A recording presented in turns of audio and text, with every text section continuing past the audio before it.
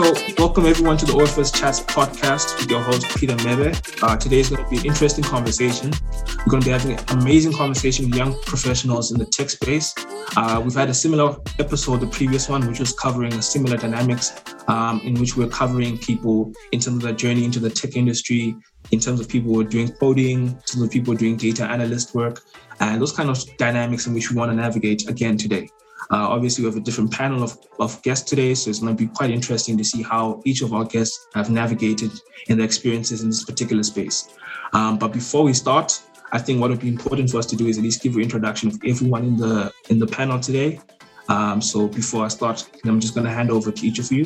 So just switch on your microphone, hopefully your camera's on as well, and just introduce exactly who you are and what you do and where you're based. So I guess I can start with Keith. Keith, you can just switch on your mic and just give us a brief introduction of who you are and what you do. Okay, hi guys. I'm glad to be part of this. So I'm Keith Gorem Sandu. I'm based in London. I work as a senior data scientist for a company called Pesado, which is basically a NLP company. We optimize language and we work with businesses to assist them with business communications and put a little bit of AI into communications and delivering the best possible message to their clients. So basically that's what I do. I've been working with this company for 4 years now, and I've been in the tech space for about 6-7 years. Perfect, Keith. I think, as you can see, there's obviously a range of people in different areas. So I think you can at least learn how everyone is in a different space and how they navigate in this field. I think next we can go to Matabo. Just give us a brief introduction of who you are. Hey, how's it, guys? My name is Matabo Mahwana. So I started my journey. I've been in tech for 10 years, but I am in consulting now. I work for EY. I've moved quite a bit. I started as a Power BI developer. I went into SQL, and then I did that for a while, and then I moved into robotics, and then once robotics moved on, then I saw the data as the blood of most companies, and I went back to default settings. So now I've moved from robotics and I'm into data science now. Perfect. Thanks, Matabo. Zinhle, just give us a brief introduction of who you are. Okay, hi everyone. So I'm Zinhle Maseko, currently working at FirstRand Bank as IT risk manager. So my journey in IT space started back in F&B. I was doing cybersecurity. So from cybersecurity governance, I moved on to IT risk and operational risk. And now I'm in the IT risk and management and governance space. I think I've been in the space for about 5 years now. Thank you. Perfect. Thanks, Zinhle. And then last, Napa. I don't know if that's your actual full name, but just switch on your mic and give us an introduction. Morning, everyone. My name is Napo Sishoho. I work for ABSA in the CIB digital space. So I started off as a developer and then delved into a bit of DevOps. And I'm currently still doing both dev work and a bit of DevOps as well. So yeah, that's me. I'm currently based in Pretoria. I've been living in Cape Town for the past couple of years. Recently moved to Pretoria. And that's me. Perfect. So I guess we can get the ball rolling. So just again, it's a very casual conversation. So please feel free to just interact here and there. But obviously I'll be navigating the conversation on my side. So if you have any particular interjections you want to make, please feel free to make them. But I guess to get the ball rolling and maybe to start off with just a brief context of the conversation. Each of you, as you can hear, you're each in different spaces. Obviously, there's probably a navigation to people in the financial services sector. But anyway, I think it's going to be an interesting conversation to see how each of you navigate into the particular fields that you guys are in and the challenges, the opportunities, and especially for someone who's quite young. And predominant audience to the podcast are people under the age of 25 to the range of at least 18. So at least each of you guys, probably from your experiences, can at least share some insight in terms of how one navigates your particular field and how your journey, particularly as an individual, has been. Because this is obviously also to highlight and showcase exactly each of you and your experiences and how one can learn from that. So I think maybe the first question I have to ask is, obviously there's this typical stereotype around the tech space, the whole Silicon Valley aspect. And maybe my question now is more so to understand exactly how has your journey started and what got you into tech. And I know tech is quite a broad term, and one could say tech could be anything from developing a software to hardware and can literally be anything. But your particular case, how has your journey started and what got you into this particular field? So maybe I can start with Keith. Just give us a breakdown as to how your journey started in this particular field for you particularly. Okay, cool. So actually for my bachelor's degree, I studied economics. And I had an opportunity to do one of those programs where you do a semester abroad and you go to a different country. So I went to the US. And whilst I was there, I had this very interesting statistics professor who basically introduced me to how statistics it can be used is widely used in machine learning and all these developing fields. So just from hearing the applications of these concepts and what is possible, it got me very intrigued. And I think from that point onwards, I just started researching a lot more about this field and how these applications are being used in the modern world. So I would say, for me, what I encourage people to do is just to be curious, because a lot of these applications, we already use them, but sometimes it's difficult to link how, like, say for a young person, what are the concepts behind these applications? How do these things get built? How do these things actually link to maybe whatever you're studying? It might be just one module that you're studying and that has some, concepts that are being used in these applications. So I think curiosity is an important factor. If you see something that, makes you question, we have a lot of tools now, like information is right in our palms. So if you are curious about something, about the tech that we use on our daily lives, just research more about it. And eventually I then, did a MSc in data science. I didn't have any programming, like solid programming experience at that point. But as I said, I was very curious. I was very interested in this and I found it very exciting. So I learned programming. And also the good thing about the tech space, you then discover that it's not only people who actually did like computer science degrees who only work in the sector. There are a lot of self-taught people who have just basically used, whatever, there's a lot of these things online these days. So you literally can just be self-taught and get involved in some projects and just be as good as someone who maybe really went to university and studied for that particular degree. It just depends on you and how much you apply yourself. So yeah, it was a combination of just being curious and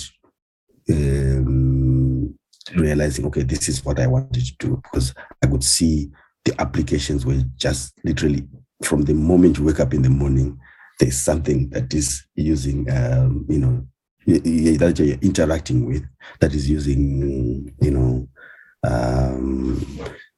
basically statistics, which was my core field. So that's how I ended up in the data science world. Okay. I think, as you said, everyone doesn't have the same start, but it's interesting to see, as you mentioned, that obviously navigating when one looks at a particular, whether it's a tool, software, hardware, to try kind of break down, especially now that we're living in the internet or digital age, where you have so much access to information that can at least help you inform, and you can kind of take advantage of that information. I think that's the beauty of your industry, is that you're taking advantage of information and making the world, in a quote unquote, a better place, if I can put it like that. Next, let's go to Matabo. Matabo, just briefly, how exactly did you get into the space, and how has your journey been so far for you? So how I got into the space was actually by chance. I had to come to varsity. I'm from the Vaal, and I had to come to varsity, and I had to choose.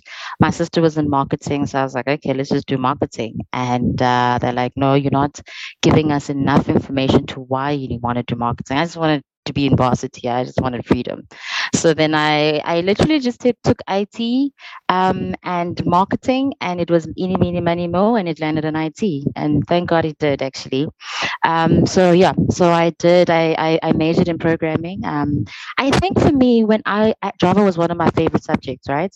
And there was a point where just understanding the language, how you declare the variables, binary, you know what I mean, how to initialize. For me, it was such a fascinating concept. I don't know, I was a technical person until I did Java, and I was like, yes, this is it. I don't know what this is called, but I like this.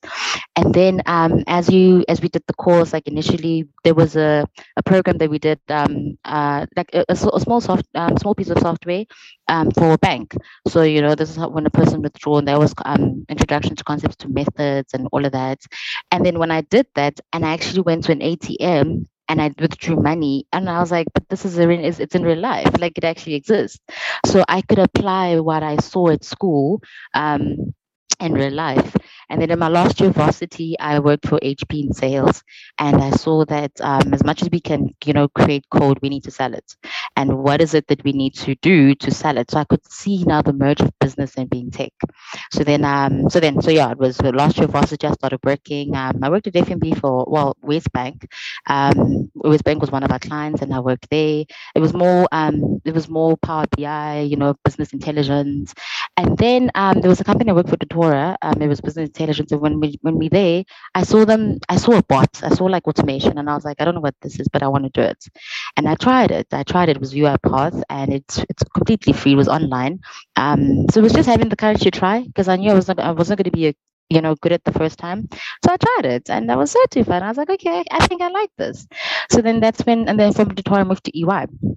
And my first year, so we did automation, and that was really, really lovely.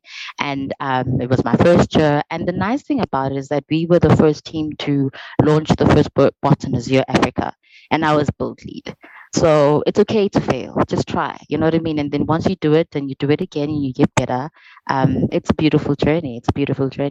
And so then I did, and then I branched into UiPath, and it was Blue Prism Automation. Anyway, I got certified, all of them at an advanced level.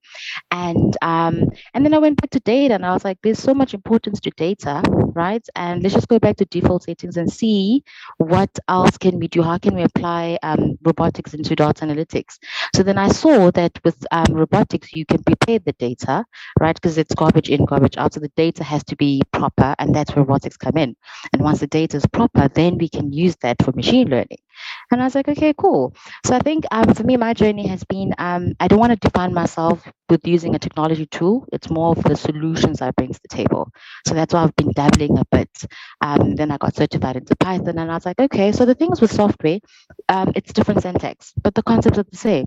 So try, just do it, expand yourself, ask questions, be curious, and just don't limit yourself to the technology tool. And also once you intake and once you know the tech, start seeing how can you make business, how can you make money out of it, and then you get introduced into project timelines and all of that, and everything that comes up into actually making money from software. So yeah, that has been my journey. Perfect. Yeah, it's quite a beautiful, especially when you're navigating and trying to not limit yourself to particular tools, quite important, especially in any industry.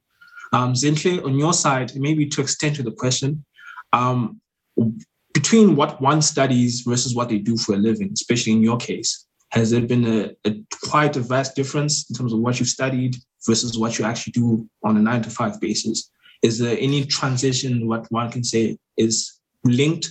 Or is it a case of when you start working, especially in this industry or in the space that you're in, it's where you actually kind of get a knock-on effect that is quite different?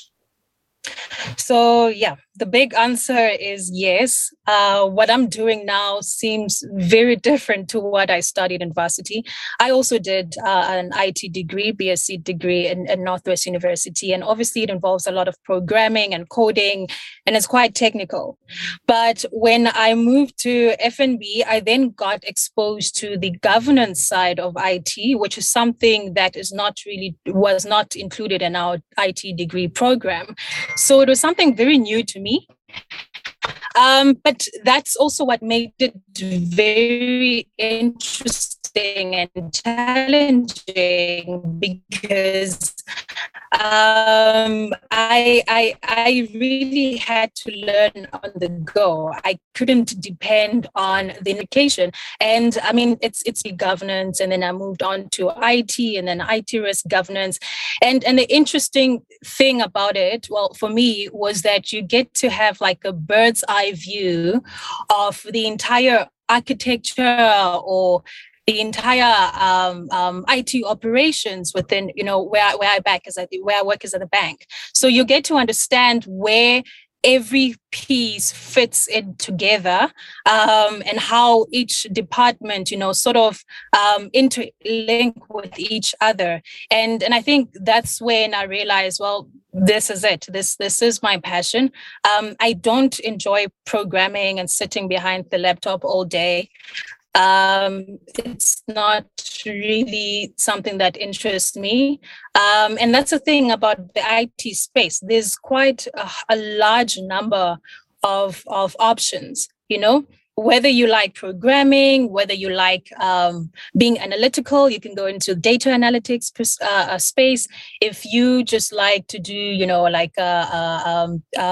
setting up strategies and architecture, there's quite a lot of options for everyone. And I think that's the beautiful thing about it, because the world has been moving into IT and technology in every space, including education, in healthcare, in every space is now moving heavily into technology. And so I believe there's room for everyone, whether you are in business management, whether you are in marketing, there's rooms for everyone. And so, I mean, earlier this week, I saw some article about a company that's just, I think they let go of their what do you call these people? Cashiers, because they now got this self-service payment, and people were worried that a lot of jobs will be lost. But if we open our minds and sort of spread this awareness, especially with us people who are aware of this, I think if you spread the awareness that, hey, there's actually room for everyone here in the IT space. You don't have to have deep knowledge or skill within IT, or the heavy technical stuff, but and I think it's something that people should worry less about. So also very recently last year, we also started developing, so just on a side business or side hustle, we started developing a marking app, which it automates the marking of school tests. So it's used by teachers and schools. And a friend of mine, he's a teacher. He's not even in the IT space. And he's the one that came up with the idea. He came to me and he said, hey, Zinhle, can you help me build this app? So just to show that, the technology space is something that's welcoming to everyone from any background. So, yeah. Perfect. And I think taking advantage of technology across different industries has actually shown what opportunities are there for us, especially as a country in the African context. There's so much opportunities for us to take advantage of technology. And, you don't want to be a case whereby we're trying to catch on the rest of the world. And I think people like you guys, each of you have the opportunities to at least give us insight in terms of how we can also take advantage of technology and IT infrastructure, data in different industries that can just also potentially even give opportunities for creating employment. So I think that's the beautiful thing about that as well. Now on your side, and I don't know how your journey has been like, but especially in context of the transition between what you study, what you're doing, and maybe also to move to the next question as well. The job opportunities in the industry. And, I had someone ask me a question around like, look, if I go and want to work in the IT space or in the data space, what does the job market look for one who's relatively young, has very little experience? Is it even worthwhile? And, I'll probably go to the next person and ask, okay, because it's typical, the Wozniak, the Steve Jobs mentality of, that's what IT looks like. You're a billionaire. So the question would therefore also be, financially, is it even rewarding to enter an industry like that, especially for a young Black person? Yeah, funny enough, I get that question a lot on my YouTube channel. People are always trying to get into software development or just the IT industry in general. And, there's obviously like a whole bunch of ways you can do it, but I'll just tell you guys about my journey. So I went to UCT to go study actuarial science. So this was back in 2013. Without even knowing what actuarial science was, I was just told that you're smart, go study this thing, you're going to make lots and lots of money. So I was like, all right, let me try and see if I can do this thing. 6 months into actuarial science, I realized this wasn't for me. I was literally depressed. I wouldn't go to lectures. I was failing almost everything. I think part of the curriculum, we had computer sciences. And that was the only course that I really gravitated towards. So I just switched my major to comp sci 6 months in. And then at the end of the year, I had failed most of my courses. And comp sci was the only course that I was doing well in. So I just decided I didn't decide.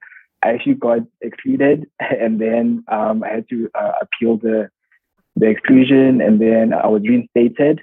After getting reinstated, I was given a couple of options to choose from. And computer sciences was one of them, computer sciences and information systems. Although I felt computer sciences was a bit too technical for me, I needed to do something that had a bit of business in it. So I decided to go for information systems. Fast forward a couple of years later, I was doing my final year. I got a job at this startup company that was near my university. So while I was doing my final year, I started working full-time at this company. It was a dev house. So we basically built products for other companies to use.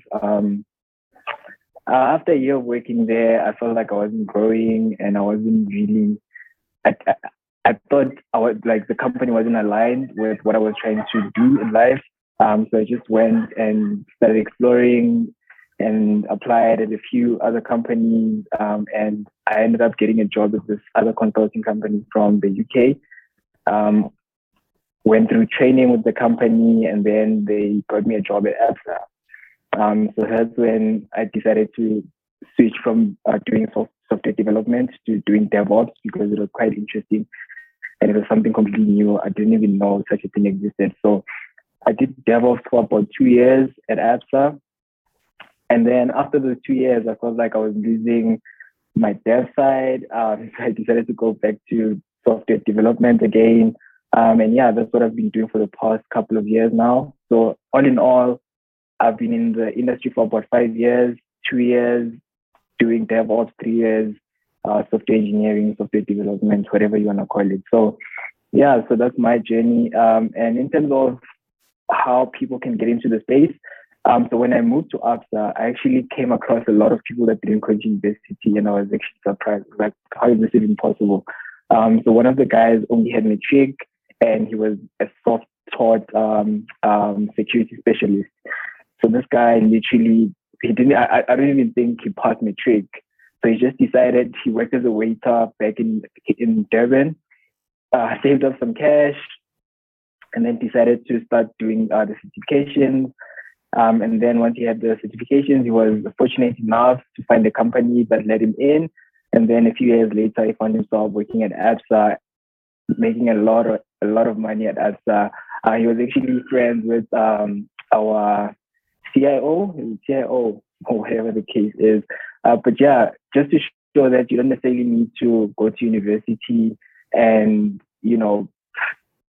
I don't know, like pay hundreds of thousands of rands for you to get a qualification to get a job, only to spend 10 years of your life paying that back while you're paying other things, So yeah, it's quite an interesting topic, to be honest. And also, I feel like in South Africa, to be specific, like there aren't a lot of opportunities, especially for people that didn't go to university.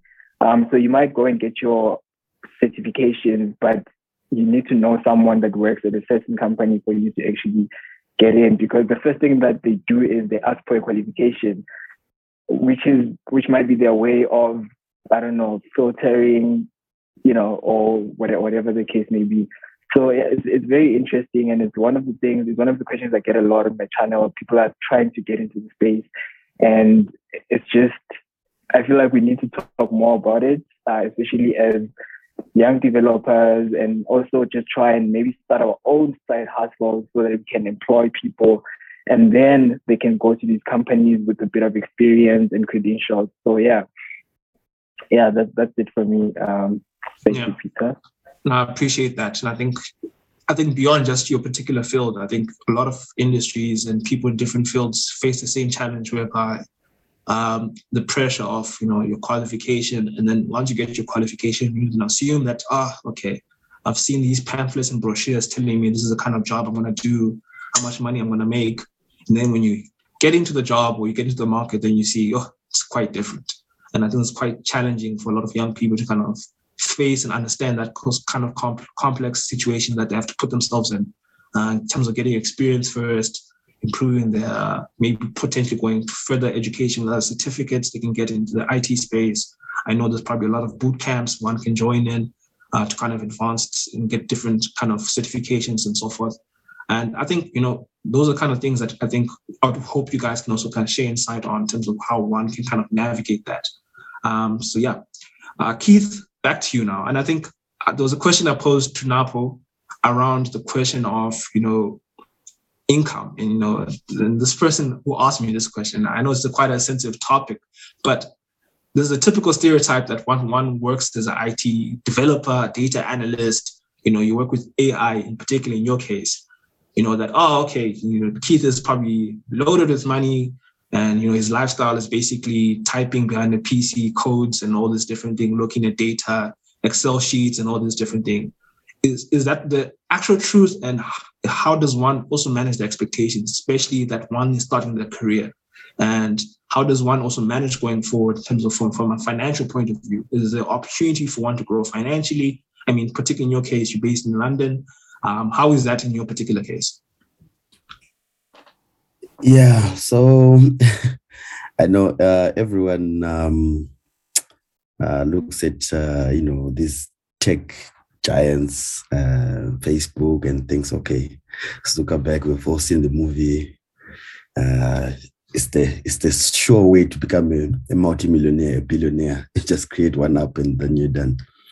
But I think it's more like any industry. When it's new, there's a limited pool of talent and there's a high demand. So I think this is what happened a lot, where there was such a high demand for these skills, but they were it was sort of a new space, and that made companies compete for talent and obviously raise a lot of the incomes that they offered. But with time, there are more people coming into the industry, and things regulate, and then you don't necessarily expect those inflated salaries to carry on. But what I think is most important, especially for someone who's getting into this space, is not really necessarily to focus on, making what salary I'm going to get. I'm going to get the first job giving me, an X amount. Because in reality, what tends to happen is there are few big companies, the Googles, Facebooks. Yes, if you go there straight from university, you can get an amazing salary package. But not everyone can get in there. And these guys, they know they've big brands. They attract, the best people. So the competition is really cutthroat to get into those companies. But what you didn't think about is you look at it from a perspective of your whole career. You're not only looking to get a job and then, get the best salary at that point. The best thing you need to do is to get experience. And I don't know the situation in South Africa, but in the UK, there are a lot of small to medium-sized companies, which, everyone now is talking about data, right? Almost every company needs a data specialist in some sort. So there was a thing where every young person after university, or they just wanted to get into the big brands. And then when they fail to get into those big brands, because they're very competitive, they're like heartbroken, disappointed, and think, okay, I'm not good enough for this sector. But that is not necessarily the only way to go about it. So I think if you're a young person, yes, you can be lucky and get into these good companies, big companies that give you huge salary. But more importantly, I think, is to get your career started, even if you're working for a small company. And actually what you then find is when you go into some like a smaller size company, you do a lot more than what you do in a big company, sometimes 8 times, because you are essentially responsible for that function in the business. And this builds your confidence, this builds your skill set. And over time, if you are really someone who's determined and who's really, focused, I think you do okay. You still, get paid a lot of money based on your experience. So my advice to people, to young people, is usually, it's not really just about a figure, like, okay, I finished university, this is the figure that I want to get paid. Because if you don't get that, you then get disappointed and you sort of are clouded. Whereas, there are many alternatives. And even within the companies, one of the, it's a shock that I had when I started working for the company that I work for now is I thought, okay, the data science engineers, the engineers, these are the guys who get the big bucks, But what I then realized is actually the guy who sells the software to companies, because he sells it on a percentage of commission, he gets paid way more than all of us guys, So I think it's more of really mapping out your career, where you want to see yourself, and then starting from then doing the things. The money, all these things will come as long as you're doing it right. People will pay you based on what you can deliver and what you bring to the what value you bring to the company. So yeah, that's my view on. No, thanks, Keith. And I think the reason why I think this question was important, was posed to me after the previous episode, is there was a mention around the challenge of people working for particularly startups. And especially if you're working for a startup, the challenge in terms of the responsibilities you're asked to do, maybe you're not paid enough, but you have so much work on your plate. Yeah. And for the exchange of that, people don't really get the benefit of the experience. But from your point of view, I think you've shared the insight that there's actually opportunities there for one to at least gain some experience and then grow to a bigger corporate or so. Matabo, on your side, and I think as an extension to that question, do you think there's a lot of misconceptions around your particular field in terms of also, particularly if you're working with data. And I think maybe also to extend to the question, more so for Black people in the industry, is there also a challenge in terms of kind of a lack of growth, or is it a case of there's a stereotypical thing of where you go into corporate, you are probably a DevOps person, or you are a data analyst or data miner, architect, whatever the case be, that for one to grow the career, there's just a lot of hurdles. And would you relate to that, or is that not the case? I'm actually passionate about this. So I mentored a couple of students. They come from, I remember now. But it was a company that would bring students, right? They come from different walks of life, engineering, whatnot. And what we did was you had to take a SQL script and you had to turn code into English. I don't like documentation. I'm sorry, I'm not about that life. But if you can't, for example, translate something technical, right, into English without losing things in translation, without being ambiguous, so you can have a conversation with a partner, you are more likely to get sponsors. You are more likely to get funding. So it's not just about making code work. You can make code work, and that's great, and it's optimized. But if you're not going to be able to confidently explain it, confidently have conversations, or maybe from a process analysis, when you're engaging with the clients, will you be able to have those conversations with the clients, right? Making sure or keeping relationships, so when you go to a stakeholder, they can call you by your first name, you know what I mean? It's chilled. So it's maintaining relationships, right? It's being able to make sure that you deliver the work and be able to sell it. So yes, you do have a degree. Yes, you do have your master's, but can you hold stand up? Can you make sure that, okay, so this is the offering that we have? Can you look at for example, software and licensing and whatnot, and how about we sell it in this form, right? So it's not just about the code. And what I tell the young associates at work is that open yourself to learning.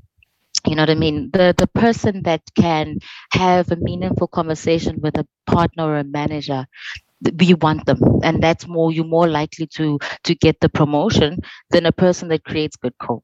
And that's unfortunate, but it's the reality. Okay, so you have to open yourself into okay, yes, I'm going to deliver this, and I always tell them, treat yourself as a business. Okay, you're gonna deliver this piece of work. If my colleague delivers it in an hour, can I deliver it in 30 minutes? And can then I explain how I did it and a better way of doing it next time, and it's ready.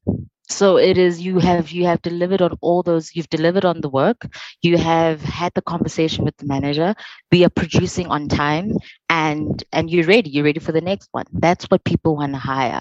So it's not just the code, but it's the overall delivery that you're bringing in. The misconception of data and there's a lot. Hey, there's gang. It's so, I think the way we work now is not like your traditional back in the day where you had a title and you could just bring in the big bucks. It's not like that anymore. Somebody that doesn't necessarily have a degree, but you can deliver on all those things. You can talk to clients, you can pitch, and you can. So say for example, you're pitching to a client and they agree and they're happy, and you know a bit of tech, that when you talk to a developer, you're not asking them how long will it take. You are giving them a high level that this is what I've done, and then at that point you speak optimization. If you could do that, then that is what they're looking for. So the misconceptions is that we come in and we think your quality of work will take you up. It's not going to take you up. It's more the soft skills. It's more the teaming. I'm part of the DNA diversity and inclusion. From a teaming perspective, if someone has somebody that celebrates Diwali, from a project plan perspective, do you then consider that so that when Diwali comes in, you release them of work without compromising on targets and delivery? It's all of those things that you have to bring to the table that actually makes you shine. So I think we just need to change the culture of how we see work, and being open to stretching our capabilities. A lot of developers, I like my headsets and listening to jazz and don't disturb me, but it's only going to take you there, right? But if you open it up to having conversation, taking off your laptop, taking off your headsets and actually listen to conversations, how are people interacting interact. Maybe try to build a library to help, solutions in terms of, if developers get stuck, this is where you can go. And also have a conversation with the partners. Listen, we've built a library that's going to increase delivery time, and from a code review perspective, it's already in standard, so we don't have to go through traditional code review that takes so long. If it comes from the library, it's good to go. So if you can have those conversations and be flexible and be agile enough to to see, so the ideal person, right, which I think people are looking for, is if you could go to a business and look at a business and have a business case that makes financial sense, you can build a business case out of it, and it's technically sound. That's what we're looking for. So yeah. That's amazing. I think one thing I caught on to, and I think this even applies to myself, is the importance of soft skills beyond just your technical abilities. And I think a lot of us get into the gist of, maybe I must be good at Java, was SQL, or the other code languages out there. And then if I just master all of them, and then here I am, I can easily just get recognized. And I think the challenge is if you don't have the soft skills, and I think you don't know how to also kind of explore a level of finding solutions and how to establish and communicate that. I think it creates a lot of challenges and barriers for one to grow into the career. Zinhle, I don't know if you kind of can relate to this, particularly since that you also have a team with you that's under you in terms of your role. And I know you're also passionate about entrepreneurship. Do you relate to the aspects of, in terms of misconceptions, in terms for your particular space and how one navigates career growth in that aspect? So yeah, I just to echo what Matabo has mentioned, I relate very much with what she has said. Especially from my career perspective, I used to think that, goal is to perform well, be an overperformer, an overachiever, and then you'll get your promotions. But that was not the case. It doesn't work like in school where you write an exam and then if you pass, you get rewarded at the end of the year, or you get called on stage and here's your award, you've done well, and that's it. No, in the corporate, you have to sell yourself. You have to be out there. You have to, like she mentioned, you need the soft skills. Be engaging, be open to creating relationships. And it's one of the things that my boss has always, from the moment I joined his team, it's one of the things that he always emphasizes, that create relationships with senior people, because at some point you're going to need support. You're going to need these people buy-in from all these other people to get the promotion or the role that you want, so and that was it. He even made it one of my key performance objectives to create relationships with executive people that are at senior level. And at that time I thought, shoot, that's a very big task, because I was a very junior level. But over the years I've seen how rewarding and how beneficial it is, just creating those quality relationships with people, making sure that your work gets out there. Don't just sit at your desktop and just writing code, whatever it is that you do on a daily basis, and then go home and then you think, that's it. That's not the way to grow. If you want to grow, you've got to be out there. I had to approach my manager and ask him to create a role for me, because there wasn't an ideal role or position within his area. And I mentioned that I didn't want to move to a different space. I didn't want to leave the bank. I wanted to stay there because I saw there's still great potential for growth for me, but I needed him to create a role for me that at least would make me stay. So the misconceptions that you get, it's about that you've got to work hard and then you'll get rewarded. No, you have to be out there. You have to sell yourself. The awards that you get, they do add more weight, especially when you start going asking for a raise or asking for promotion, or even applying for a job at a different place. So yes, it's good to be to excel in what you do. I believe that also adds more value. It makes you more Sorry, apologies. The call coming in. So it makes you an invaluable employee in the organization that you work for. And I've also seen this. It's helped me grow, and I've seen myself also applying the same skills and knowledge in my side hustle. So another thing that we also need to apply as Black people, especially, is all these corporate companies that we're working for. Yes, we get our monies, we get our rewards, but we need to ensure that whatever skill that we learn from our 9-to-5s, we are able to apply within our own hustles. I think that's the only way that we can grow our economy, especially in Africa, where a lot of the big companies that are dominating are white owned, or they're owned by people from outside Africa. So it's important that whatever it is that you do, take the skills, take the connections, and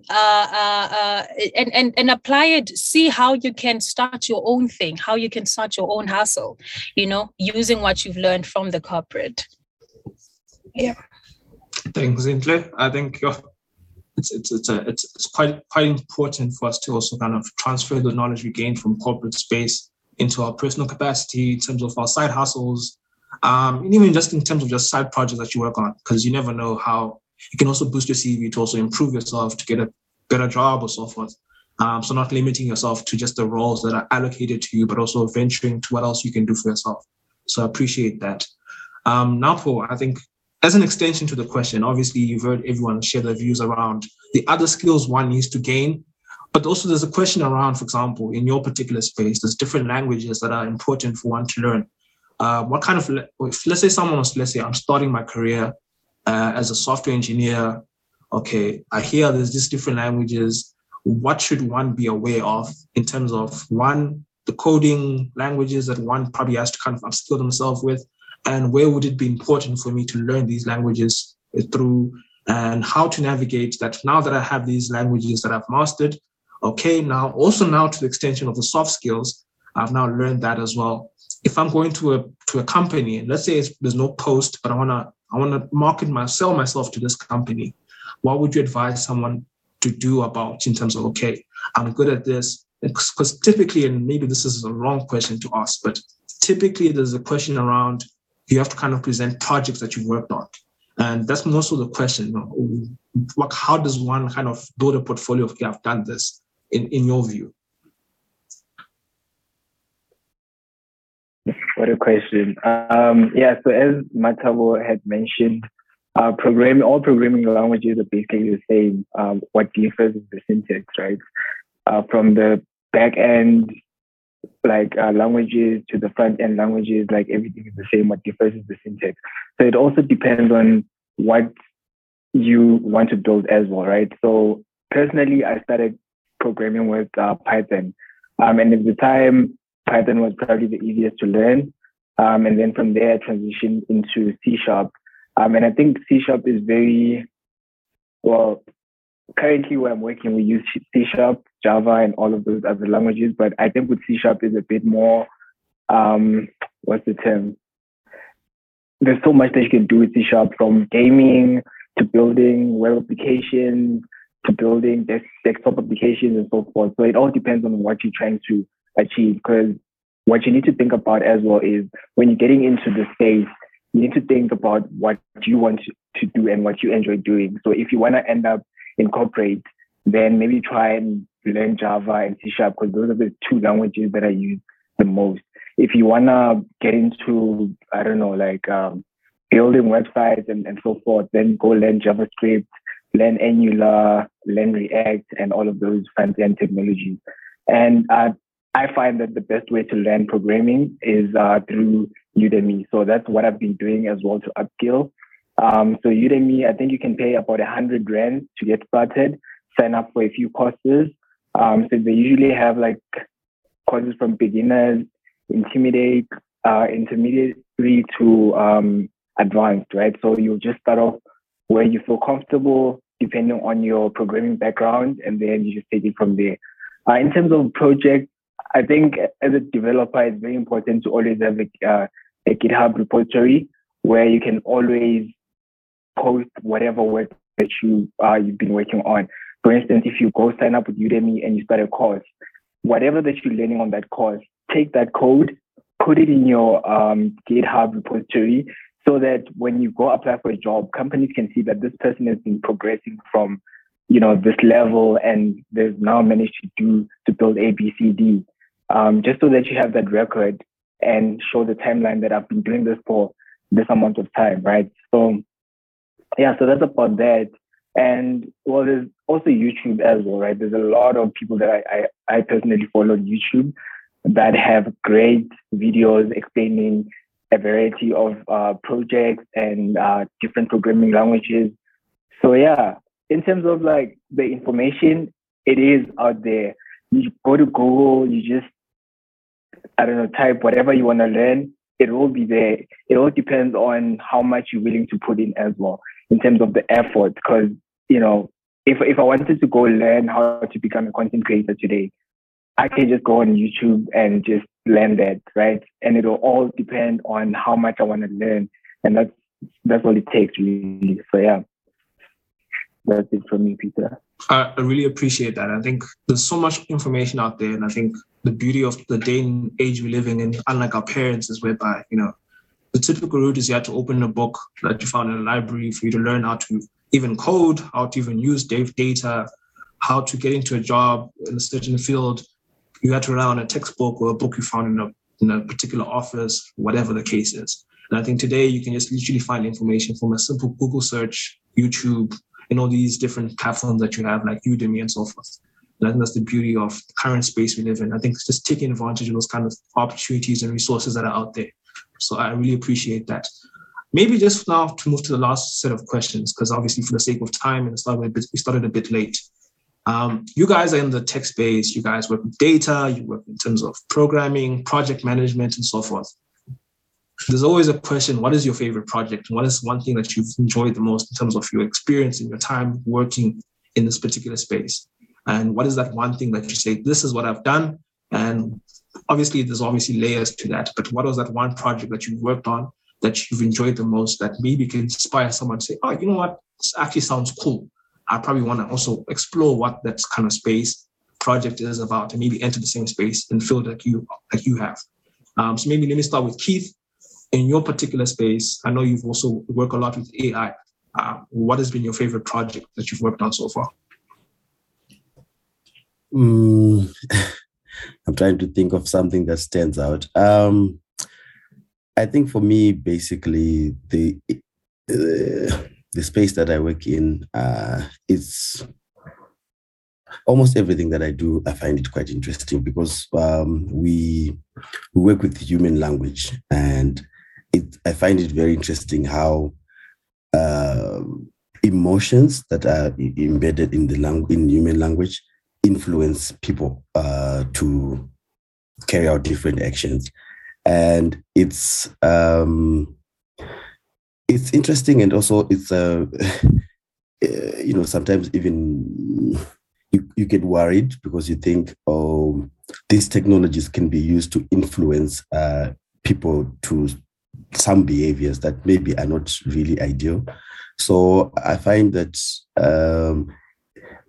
like for instance, in general, we work with the marketing teams of different customers.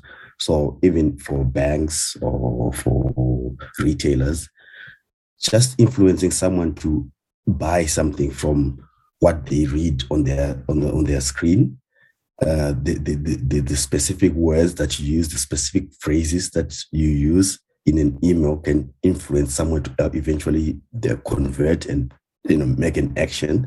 So I find it quite interesting because human language is such.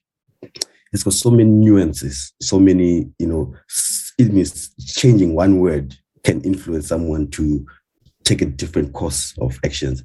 And if we are getting to a point where we're training computers to be this good with human language, in general, for me, it's interesting to see where this will go, how far we'll take it, and where perhaps do we draw some certain lines where, some things can become a bit unethical. But it's the whole field of natural language processing for me is quite interesting for me, and it's something that I feel like I don't know how far it will go, but it's interesting, but it's also in a way threatening because you're influencing people to do things, and there's some ethical considerations that maybe should come into place later when this thing develops. Yeah. And I think, whilst you mentioned the ethical aspect, there's always the fear that, with tech and so forth going on, that, people are going to lose their jobs. Do certain products need to be developed or not? Because, these kind of jobs or fields need human interaction. And because especially like a country in Africa where people don't have certain skills, you're creating an issue where you're going to maybe promote further unemployment. But that's something I always grasp or challenge to kind of understand whether that's the case. But I appreciate the aspect, especially from the understanding human language and how that can influence one's drive to purchase or do something with that. Matabo, on your side, what is one project that you say, this project and I did this particular thing or role where I had responsibilities? How was that for you, and what kind of project was that? So it was back in 2017, first year at EY, and RPA was still, it was new, it was in demand. And I saw that I didn't even know what change management was. And we were bringing automation in the space, and change management came in, and a change management champion came through. And the service that you're bringing, how is that going to change? Because it's a ripple effect, right? Change how people work. We then had to go through the whole thinking, no, the bots are going to take our jobs. At some point, I didn't tell people what I did because it seemed like I was a threat. Oh, there's the girl. Okay, that's going to take our jobs. We even had there was a little myth that this lady thought that, now I'm not going to be unemployed, and then on my seat, there's going to be a little bot doing my job and whatnot. So we had to then navigate through that. And it was beautiful because then we changed the narrative on how people shouldn't be intimidated by tech, but tech is there to serve. I mean, tech is not going to do anything until you're instructed to do it. So that was really nice. At the beginning, people were they were not happy about it. It was a lot of teething issues. Sometimes, Blue Prism was the tech that we were using was not working with SAP, and SAP had updates and whatnot. And a stakeholder, an SME, was like, "No, guys, I don't think this is going to work." Eventually, the guy that said that this is not going to work, that was his bot that was launched in Azure Africa. And then there was a point where we had to optimize. And we told them, no, listen, we're going to optimize. You might just, have to touch the bot. And now he's the one that's defending the bot. No one's touching my bot. And you're like, oh, so is this the same guy? You're the one that said it's not going to work. And now you're like, okay, you're not touching my bots.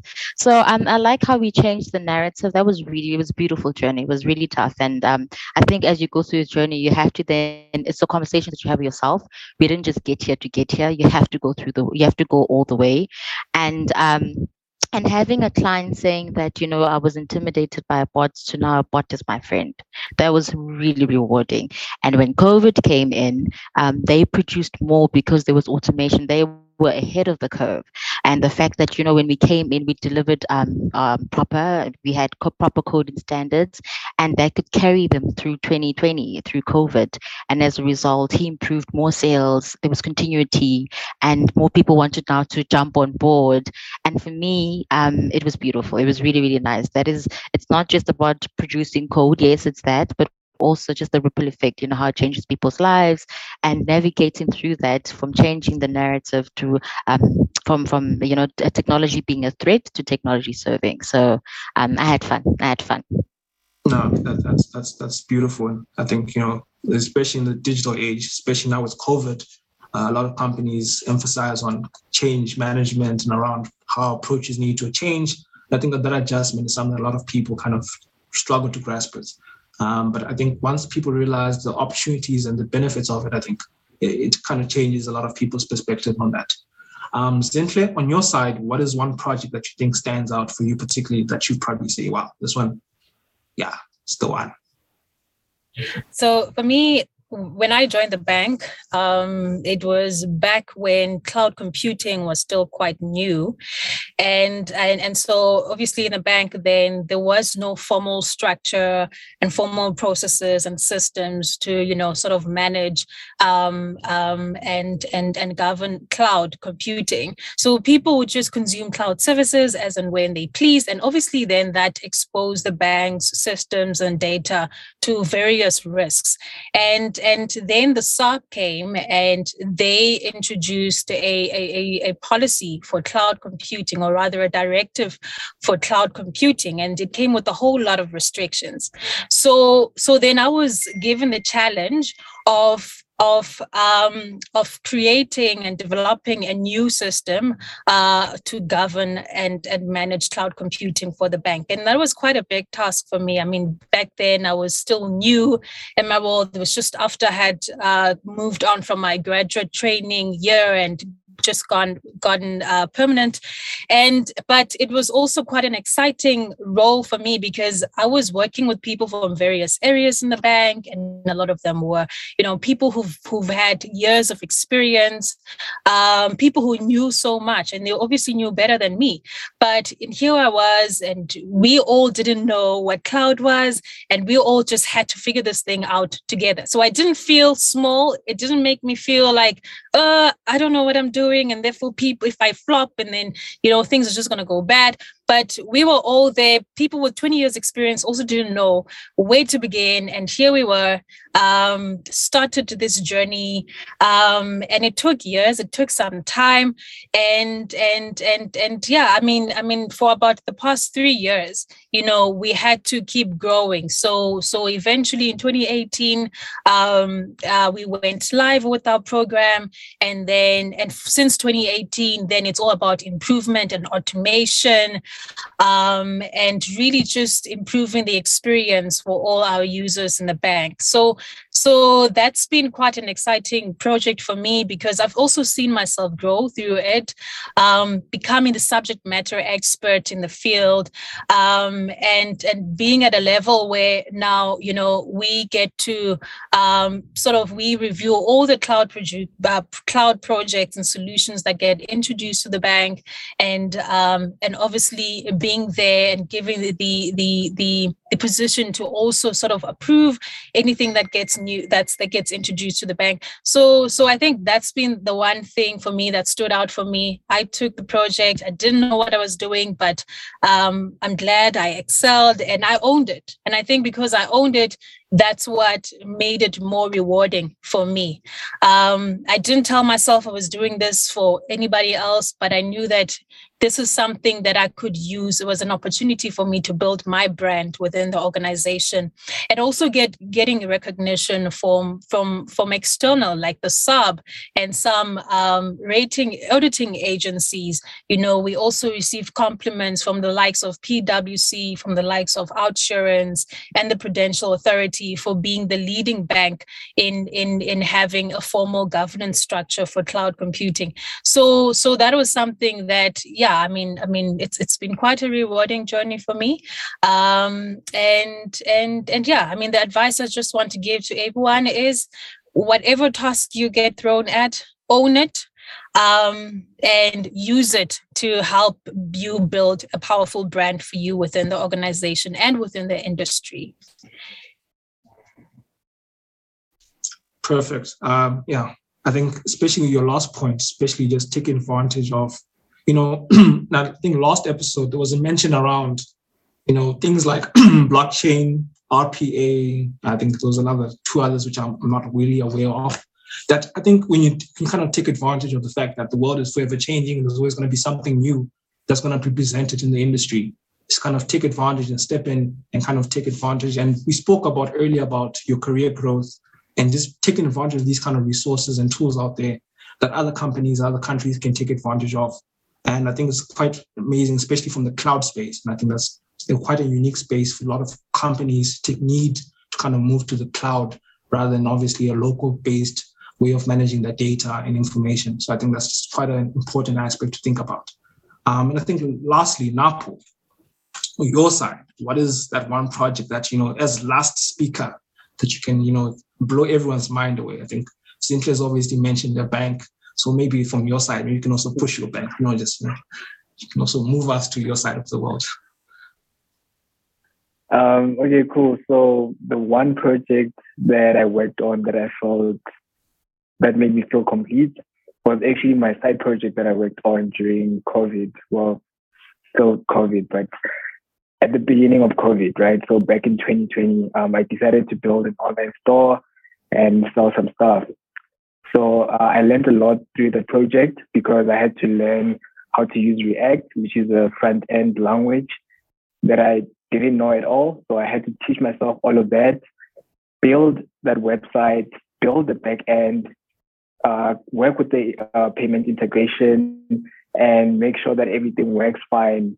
And through that, I learned so many things. And one of the things that I learned was that when people aren't watching, so at work, for instance, you obviously check in at 8 and you knock off at 5 or whatever. And if no one is watching, you obviously want to do your own thing, especially with us working from home and all of those things. So with that project, I had to be up at 5 a.m. every morning to make sure that I put in the work, because even though no one was watching, I felt like I needed to do all of those things for me to get to a point where I'll be able to sell all of those things, right? And also just coming from, well, I work for a bank, we build payment APIs and all of those things. So coming from the consumer side of things and consuming those APIs was also like quite an interesting way of looking into the bank and all the security measures that go into the products that I build, and all of the processes and making sure that a payment actually goes through and all of that. And also, as much as like at work, we have Scrum Masters and all of those things. So I had to be everything in one. I had to be my own Scrum Master. I had to be my own business analyst, own front-end developer, back-end developer, all of those things. Like I had to consider security and all of those things. So it was quite an interesting thing to work through. And at the end of the day, I was able to sell a couple of items online, and just seeing that first transaction go off, it was something else. So yeah. That was the one project that made me feel complete, and also just being able to use social media to, advertise and also try and reach other people that I wouldn't have been able to reach otherwise. So yeah. And also like one thing that I learned is accountability as well. Being accountable, waking up at 5 a.m. and putting in the work, even though no one is watching, and being able to follow through the tasks and creating those tasks in the board and saying, okay, so today I'm planning on completing these 5 tickets, and I need to make sure that everything goes through the correct stages, building those pipelines and making sure everything works from building the code to having the end product. So yeah, it was quite a project, and I'm glad that I did that, and I got to understand a lot of things about what I do at work and the shortfalls being measured, and I had to work what that I done wrong in terms of on my site for free, because there were a couple of things that I missed, and yeah, I learned a lot. Yeah, at the end of the day, it was an awesome project. Yeah, and that's what I'm planning on working on in the future as well. Just, try and create opportunities for other people as well, because working on a project by yourself can be quite taxing, especially if you have a full-time job. So yeah. No, thanks, Napo. I think you've kind of wrapped it up, especially beyond just your 9 to 5. I assume you're going to mention your YouTube channel as well as a project, but I don't think that will probably relate to your profession literally. But I think the beautiful thing, I think one thing I've learned from each of you is that there's quite a dynamic, how can I put this? Your space is quite dynamic.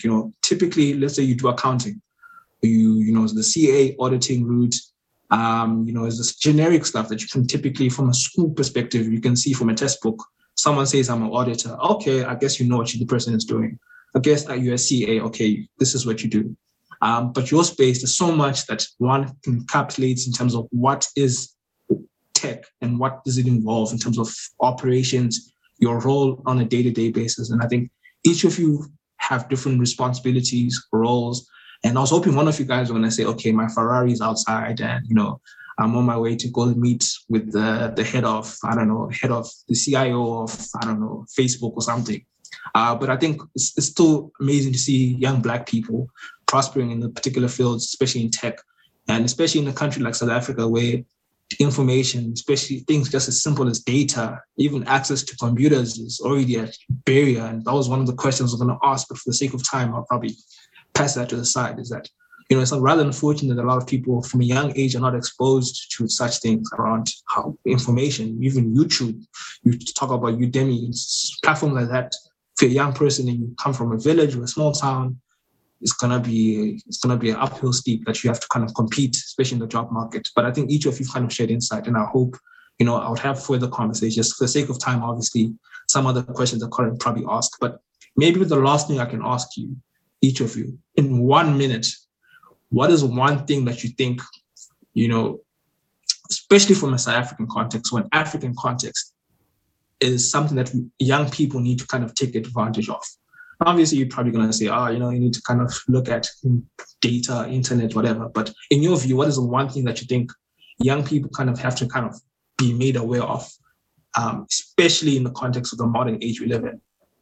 So maybe I can start with Keith. So just simple 1 minute, what is that one thing that you think young people need to take advantage of or need to be made aware of in this day and age? I think young people should be encouraged to be more curious. I think from the African perspective, our relationship with young people is more instructional. Don't do this, don't do that. But I feel like, when you're young, your mind wanders, your mind is curious. All these platforms that they're engaged in on their phones or anything, I'm not saying, okay, you should just leave them, but don't restrict. The world has opened up a lot. Someone can see, a young person can see something on I don't know, whatever platform, social media platform, and sparks something in their mind.